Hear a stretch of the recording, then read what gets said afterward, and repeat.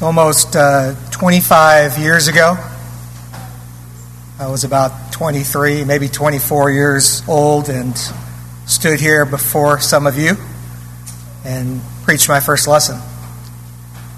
And at the time, we had some men and elders that thought that I could do that and encouraged me to do it. Still remember today that lesson and what it was, and teaching on Saul's conversion, and having the overhead projector here with the plastic transparency screens. But again, I probably would have never done that had I not had some men here that encouraged me to do that and to think about that, and gave me some bit of confidence that I could do it. And then for the next 24 plus years, I've continued to have some men here that have entrusted me to bring forth the gospel and to teach, and have shown some confidence in me to do that. And now here we are in a position I never would have thought of, never would have thought Rod would leave, and never would have thought I'd do my first lesson with Rod back in the audience as a visitor. So, but it's definitely good to see them back, and I certainly hope we'll get to see them from time to time visiting us. And the elders, of course, now have asked me to be a part of the rotation with them and preach on a monthly basis. And I certainly am glad to do that and to try to do that to the best of my ability. I can give you that promise that as I do anytime I've ever preached, that I'll give you my best. I will strive to do the best job I can. I'm not going to be as a polished of a preacher as Rod, but I know one thing. I've learned from his example over the years, and I know that I've got great courage and confidence, not in me or anything that I do, but that I will always go to God's Word, and I will let God's Word speak. And again, I've learned that from watching Rod for many years in his teaching. And then what Chris talked about last week, what's the task of an evangelist? What's the job? And certainly the biggest task is to nourish us and encourage us using God's Word. So I will strive to do that, and I certainly would request and petition your prayers on my behalf as I do strive to do that. And if you ever think I'm not doing that, I'd certainly welcome you to let me know. If you would, this morning, open your Old Testaments to the book of Exodus. We're going to be going back and forth a little bit between chapter 3 and 4. And that will be our main focus of text this morning. James tells us that the Bible is like a mirror, that we can look into it as a mirror, and we can see our reflection. But unlike a regular mirror where we see how our hair looks and how we're dressed, we are seeing how we look before God. We're seeing what God would see as stewards and servants of His. So I think that's one thing we strive to do every time we come here, is to look into God's Word and look into it as a mirror and examine ourselves and strive to grow and to be better. So as we look into the mirror of God's Word this morning, there's two questions to consider. The first question is God calling me to do something? And the second question is, how am I responding to that call? Hopefully, the first question is pretty easy for all of us, as most of us have been Christians for a long time. And we can easily and readily answer, yes, of course. God is calling all of us. He is calling on us to do all sorts of things. He has called upon us to be obedient to His Word and submit to His instruction and His command. He's called us to walk worthy before Him every day, living a light, an example to the world, striving to avoid sin. And when we do sin, He's called us to repent and to change. He's called us to gather with brethren first day of the week to worship. He's called upon us in our own lives to individually spend time in studying His Word and praying to Him and building a relationship with Him. He has called upon us to meet with the brethren and be with the brethren at every opportunity that we can. So the elders have established Bible classes on Sunday morning and Wednesday evening, and ladies' studies and home Bible studies. And we're called upon to be a part of those. We've been called upon to serve, to do good works, to show kindness, to show the love of God. We've been called upon to give and to partake of the Lord's Supper, as we just did.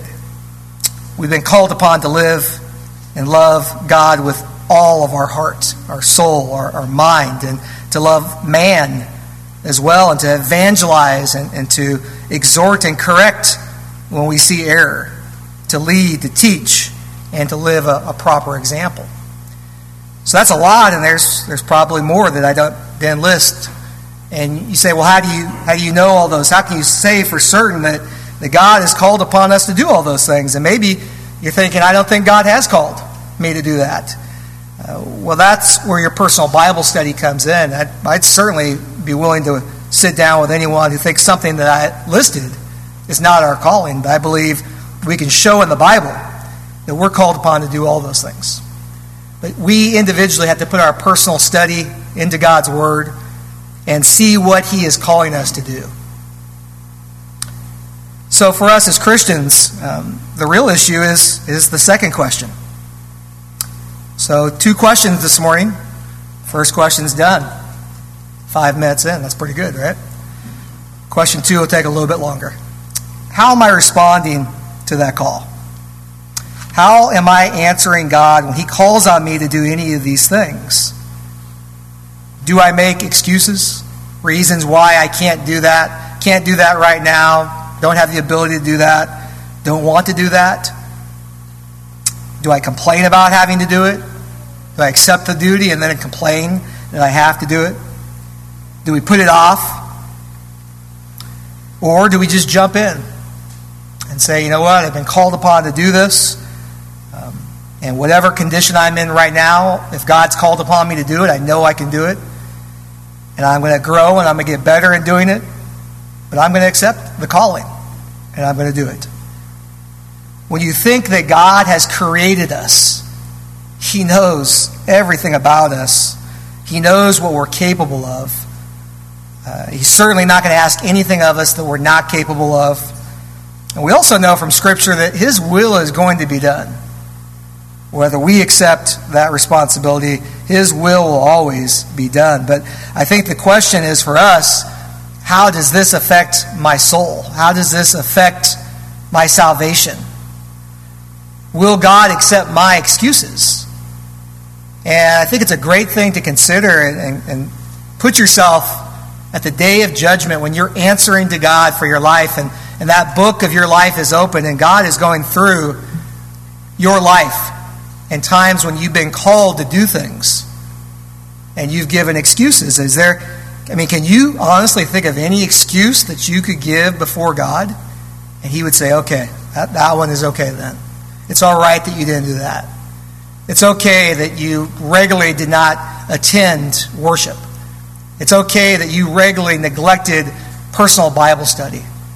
It's okay that you regularly did not give on the first day of the week because you have a really good excuse. You have a really good reason as to why. And I think we know the answer to that. God's not going to accept any excuse for us not fulfilling our calling. We're here at a time in Ontario where, again, things are changing, and maybe men are going to have to step up and do more, and Christians here are going to be asked, maybe by the elders, to do more things and to serve in ways they've never served before. And again, what will we say? What will our response be? Are we here to serve? Are we here to do our part? We all have a part. Ephesians talks about each of us being members and parts that work together. We have a duty before God, and if we want to be the church that God expects us to be, if we want to be a church that's acceptable before God, we all need to step in and to do our work and do our part. And if we've been making excuses, what we're going to see today is that's okay as long as we change. And we absolutely can change, and we must change if we're going to be acceptable before God. So obviously, probably from the screen and thinking about Exodus 4, if you're already there, you know who we're going to look at this morning to help us figure this out. And that man is Moses. And Moses is quite a man, a hero of faith. We're going to look at some passages there in a moment. At one point called by God the most humble man on the face of the earth. We know, of course, his leadership and what he had to deal with in leading God's people. But what we also remember and know is that when he was called to do that, he didn't want to do it. He made excuse after excuse after excuse and tried to get out of it. And thankfully God is patient. And eventually Moses decided to accept that call. And look at the man he became. So I hope this morning as we study Moses and we kind of look about the man he was and we look at the excuses that he gave and we also look at God's response. And that goes back to that question. Will God accept my excuse? Well, he didn't accept any of Moses. Moses had some pretty good ones. Moses had some that I bet we've used at times. And they were not accepted by God. God still required him to do what he called him to do. So hopefully this morning we'll be able to look at Moses and learn some lessons from his life. So before we get to Exodus 4, let's do a little background on Moses. And again, we won't try to spend too much time on this. And of course, you could go to Exodus 1 and 2 and we can get that there. But I thought it'd be better for us to look at some New Testament primarily, some New Testament text that also tells us about Moses and gives us some additional details that Exodus does not give. So we know God is going to call Moses to lead his people out of Egypt. We know God had this plan and set and knew the man he was picking for this task and was certainly confident that Moses could do this. He created Moses and he knew what he was capable of doing. So first point that I think is really interesting and comes from Acts 7. And we're going to read a few verses from Acts 7. So if you want to hold your finger there in Exodus and flip over to Acts 7 for a moment. And this, of course, is Stephen. We know this text well. Stephen is preaching the history leading up to Christ, trying to preach to this angry group. And, of course, we know the conclusion of that is he is stoned. But there's a portion of that history where he talks about Moses. And he starts in Acts chapter 7, verse 17. I'm going to drop down again just for time's sake to start in verse 20. It says, at this time, this is again Acts 7, verse 20.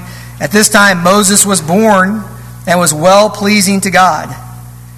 I thought that part was interesting. Even at Moses' birth, God was well-pleased. Why? He knew what man Moses would become. And we're going to read a couple things. Again, we don't have time to read a lot, but we'll read a couple things that indicate the relationship that God had with Moses and what he thought of him. But his birth is well-pleasing to God. And he was brought up in his father's house for 3 months. But when he was set out, Pharaoh's daughter took him away and brought him up as her own son. Okay, in verse 22.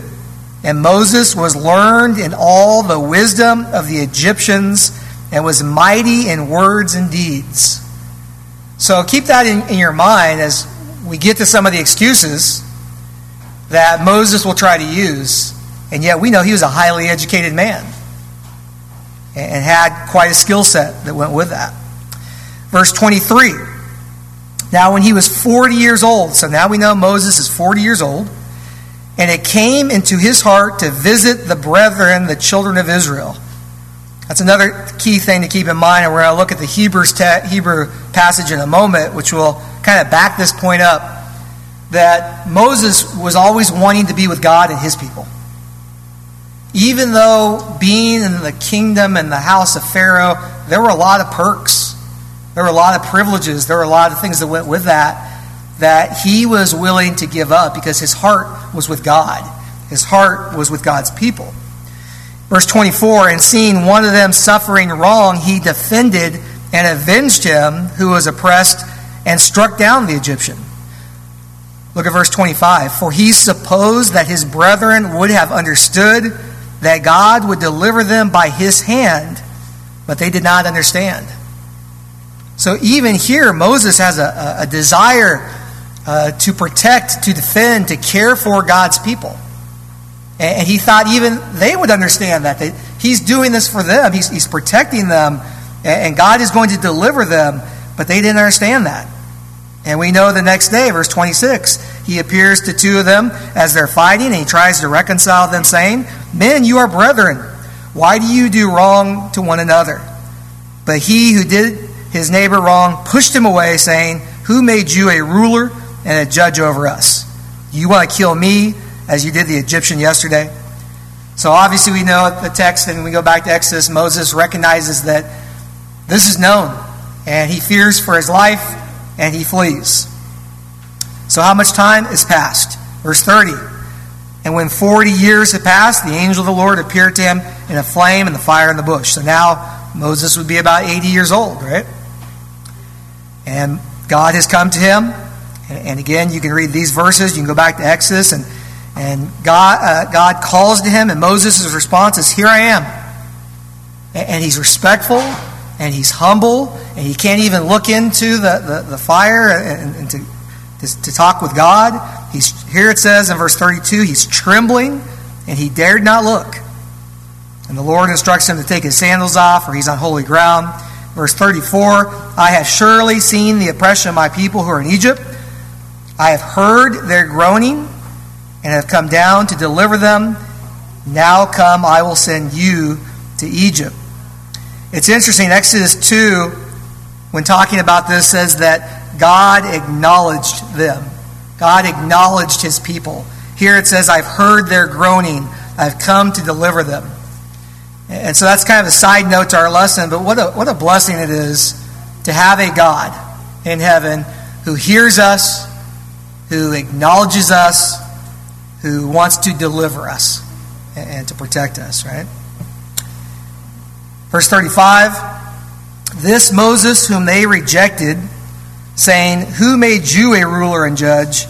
is the one God sent to be a ruler and a deliverer." Pretty interesting when you think about his own brethren rejecting him, questioning his leadership and his desire to deliver them. And Moses flees, and now he's going to be the one to go back and to deliver them. So we know another 40 years will happen with all that history, and Moses is going to die at the age of 120. We see this in Deuteronomy 31:2, and also in Deuteronomy 34:7. And that passage is really interesting because we know that Moses was not at an old age to where he died of old age. It says in that text that his eyesight was not dim and his vigor had not left him. And we know why he died, because it was a consequence, it was a punishment. He had not shown glory to God when he was supposed to speak to the rock, and he struck the rock, and God said, "You will not go in." Well, they're about to go in. And God says, this is your time, Moses. Your time on this earth is done. Hebrews, of course, the text that talks to us about the heroes of faith. And of course, Moses is spoken of here, starting in verse 23. And again, I won't read all the verses, but highlight a couple things. That first verse is interesting because it says, his parents were not afraid of the king's command. And so thinking about, because of his parents' courage and his parents' willingness to protect him, Moses becomes this great, useful leader for God. Verse 24, though, says, "By faith, Moses, when he became of age, refused to be called the son of Pharaoh's daughter, choosing rather to suffer affliction with the people of God than to enjoy the passing pleasures of sin." And in verse 27, "By faith, he forsook Egypt, not fearing the wrath of the king." So again, we learn something about his character, that he desired to be with God and God's people, and he would rather suffer and take reproach than be with the Pharaoh and all the pleasures that came with that life. Okay, going back to the Old Testament, now. One more text before we get back to Exodus. Numbers chapter 12, verse 3 says, "Now the man Moses was very humble, more than all men who were on the face of the earth." That verse right there says so much about this man. And remember the context here. This is when his brother and sister Aaron and Miriam are going against him and speaking against him and saying, "Is Moses the only prophet? Moses is the only one that can speak for God?" And then it says this point about Moses being humble. And God has to come to Moses' defense, right? As it continues on, he calls all three of them out. In verse 6, God says to Aaron and Miriam, "Hear now my words. If there is a prophet among you, I, the Lord, make myself known to him in a vision. I speak to him in a dream." So yeah, there were others, right? It wasn't just Moses. God would use others as prophets. But verse 7, "Not so with my servant Moses. He is faithful in all my house." Look at verse 8. "I speak with him face to face, plainly, not in dark sayings, and he sees the form of the Lord. Why then are you not afraid to speak against my servant Moses?" And finally, one more, just again to show the character and the background of Moses, going back to Exodus in chapter 2. And we know this is after he's fled. He's fearful for his life. So in Exodus chapter 2 and verse 16, "Now the priest of Midian had 7 daughters, and they came and they drew water, and they filled the troughs to water their flocks. Then shepherds came and drove them away. But Moses stood up, and he helped them, and he watered their flock." Just such small little statements that tell you about Moses. I mean, here are complete strangers. He doesn't know these women. And yet he stands up, and he protects them, and then he serves them and helps water their flock. And we know, of course, these daughters are going to go back to Jethro, and he's going to question, "Why? How quickly you came back?" And they said, "Well, this man helped us." And then his response is, "Well, where's the man at? We need to take care of this man." And of course, we know they go back, and he's going to marry one of the daughters, Moses, Zipporah, and he's going to be here for 40 years. So what has happened? Well, Moses obviously has fled. He's afraid. He's afraid of the Pharaoh, most likely. He probably doesn't feel comfortable with his own brethren, as they have kind of rejected him. He's now been away for a long time. 40 years, that's a long time to be away. He's spent his life as a shepherd. He probably has other reasons why maybe when God comes to him, he's going to make excuses. Maybe he's just lacking in confidence because so much time has passed. Maybe he's fearful. Maybe he just doesn't want to go back. And whatever it is, he is going to go into a list of 5 excuses that he's going to give before God to try and get out of this task that God's called him upon. So let's look now at those excuses of Moses. And I'm going to actually start with number 3. So there's 5 excuses, and we'll go back in a moment and go through them in order. But I want to start with number 3 for 2 reasons. One, this is kind of where I got the title for the lesson. And number 2, I think this particular one, which is kind of in the middle of these excuses, really kind of culminates everything. The main points God is trying to make to Moses. It's not about you. It's about me. I can use you. I can use you in whatever condition you have and whatever you have before you. I can use things that you don't have. But I can help you be successful. And so God is really trying to get him to understand it's not about anything but him trusting. I've called upon you to do this. I know you can do it. Trust me. Obey me. And I'll take care of everything else. So let's look at that text now. So Exodus chapter 4 and the first 9 verses. So again, this is kind of in the middle, right? He's given a couple excuses already. This is the 3rd excuse. Then Moses answered and said, "But suppose they will not believe me or listen to my voice. Suppose they say, 'The Lord has not appeared to you.' So the Lord said to him, 'What is in your hand?' He said, a rod. And he said, God said, cast it on the ground. So Moses cast it on the ground, and it became a serpent, and Moses fled from it. Then the Lord said to Moses, reach out your hand and take it by the tail. And he reached out his hand and caught it, and it became a rod in his hand. One thing that's interesting to me about this text is he's so fearful, and he's making so many excuses to do so many things, and yet it seems he's very willing just to reach down and grab a snake by its tail. I mean, that's as fearful to me. And Bill, right? We don't like snakes, right? So, but he doesn't seem to show any hesitation. God tells him to do it, he does it. And I think, again, there's something to be said about what's really on his heart, right? He does want to obey God. So he picks this snake up, and it becomes a rod in his hand. Verse 5, that they may believe, the people he's going to, that they may believe that the Lord God of their fathers, the God of Abraham, the God of Isaac, the God of Jacob has appeared to you. Furthermore, the Lord said to him, now put your hand in your bosom. And he put his hand in his bosom, and when he took it out, behold, his hand was white, was leprous, and like snow. And he said, put your hand in your bosom again. So he put his hand in his bosom, and he drew it out, and behold, it was restored like the other flesh. Again, I just find that interesting. You put your hand in, your hand's out, and it's leprous. And there doesn't seem to be, anyway, there's no suggestion that there's any panic or concern or worry. He knows God's in control. He knows that God's doing this. And he puts his hand back in, and it returns. Verse 8, then it will be, if they do not believe you, nor heed the message of the first sign, they may believe the message of the latter sign.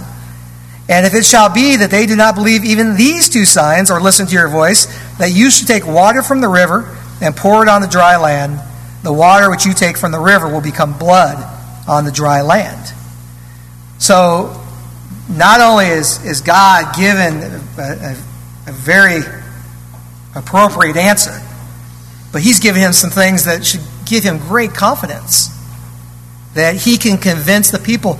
And actually, we're going to see in just a moment when we go back and we go in order, he's already given Moses some things that should give him great confidence before the people. But he's fearful.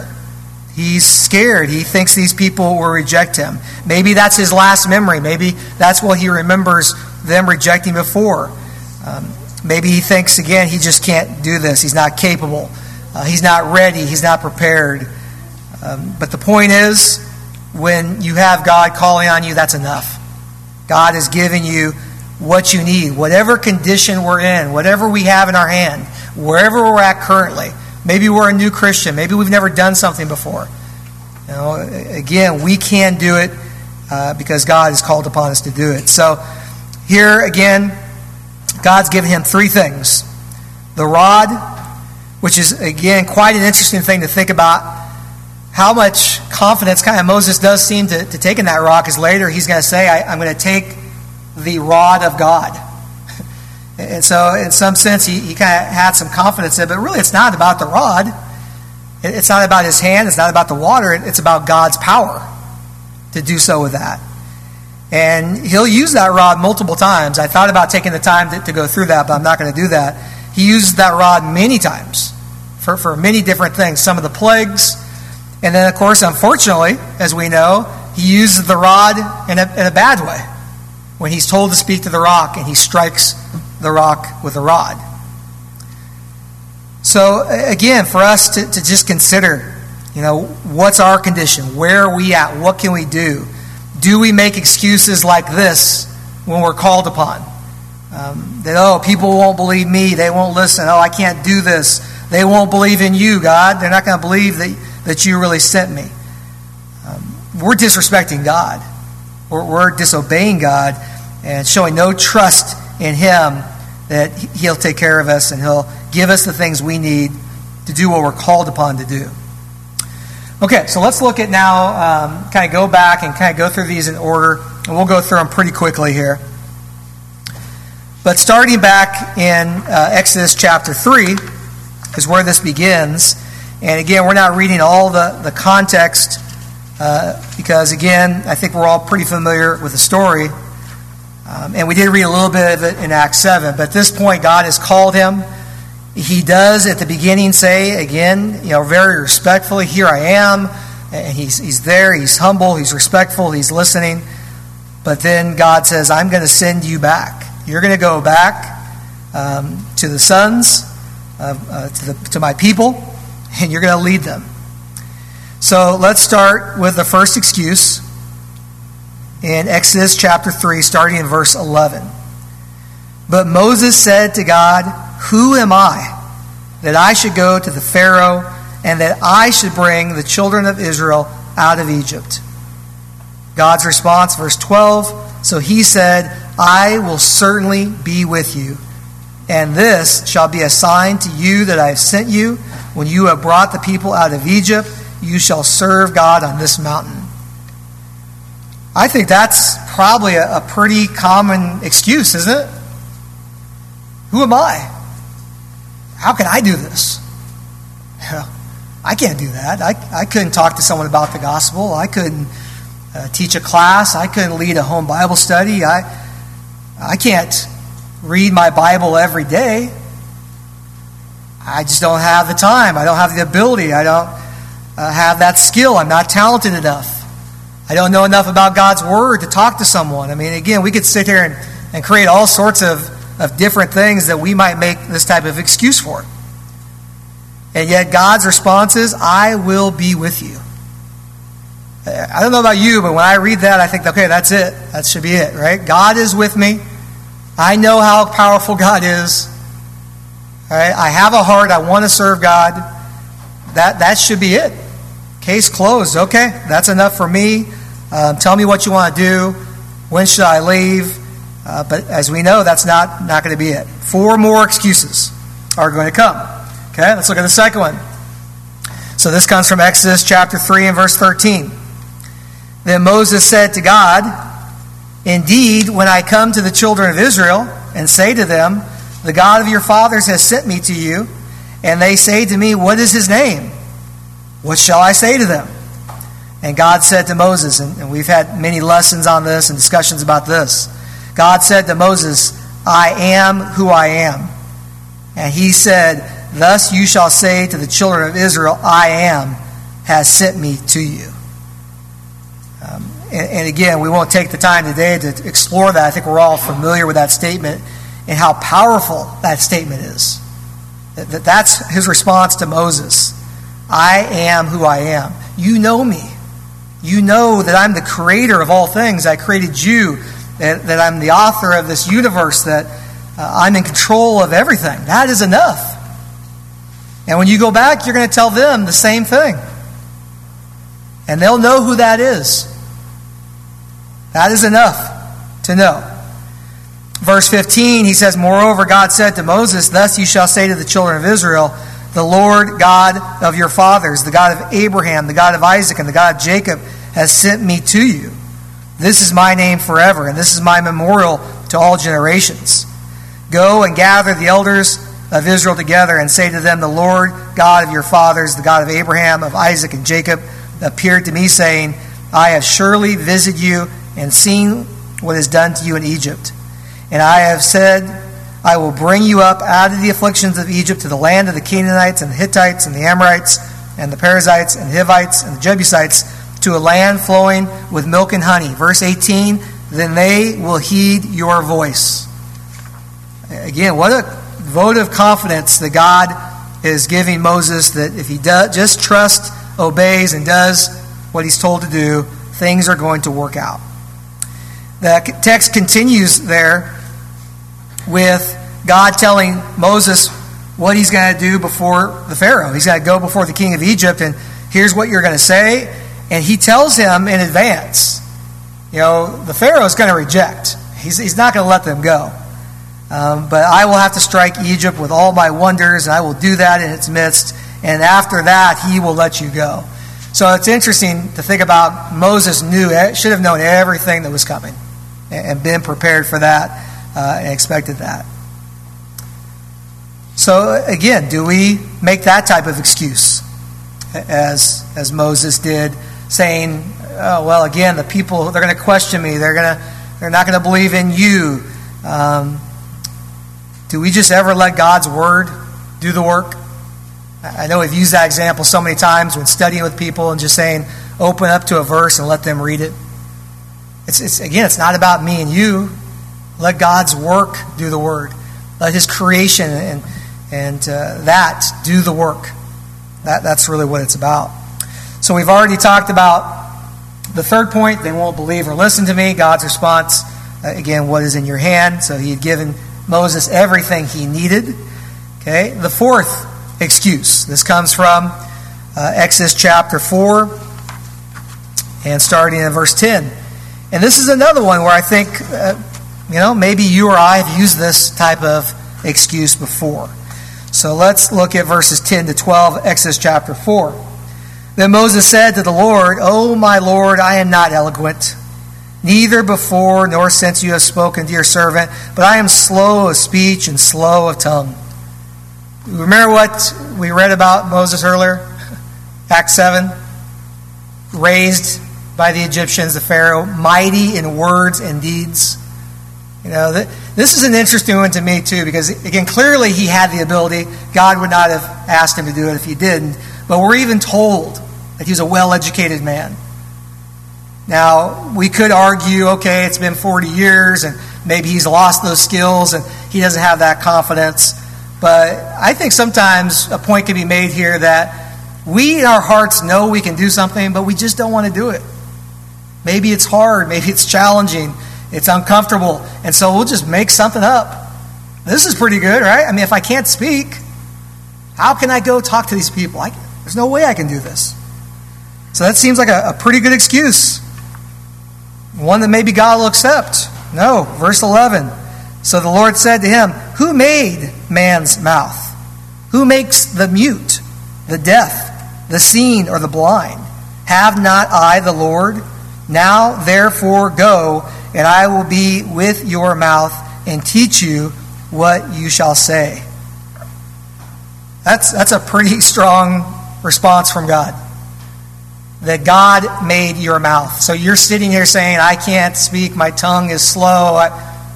God made that. God made the blind and the mute and the deaf as well, and He can use them. And that goes back to our point, right? Whatever my condition is, whatever my ability is, if I'm honest and willing to trust and obey and heed the call of God, then I can do it. And I can fulfill that call. And so what a powerful statement there. And then he says, "Go, and I will be your mouth, and I will teach you what you shall say." I think, again, a vote of confidence. God's going to give him everything he needs, including the words that he will need to say. So that enough? No? One final excuse. And this kind of seems his last attempt. It's not even really a good excuse. Right? Just basically send anybody but me. So Exodus chapter 4, verse 13, and it's right after God says, "Go, I will be your mouth and teach you what you shall say." Verse 13, "But Moses said, O my Lord, please send by the hand of whomever else you may send." Please, I'm begging, I'm pleading, don't make me do this. Have someone else do it, anybody else, just not me. And again, it's not even a good excuse. It's just, I don't want to do it. And you haven't taken any of my other excuses, so I'm just going to beg and plead that you would not have me do this. And what's the response of God? We're seeing now the response to be a little bit different. Verse 14, "So the anger of the Lord was kindled against Moses." Thankfully, God's anger is a righteous anger, and thankfully He's a patient God.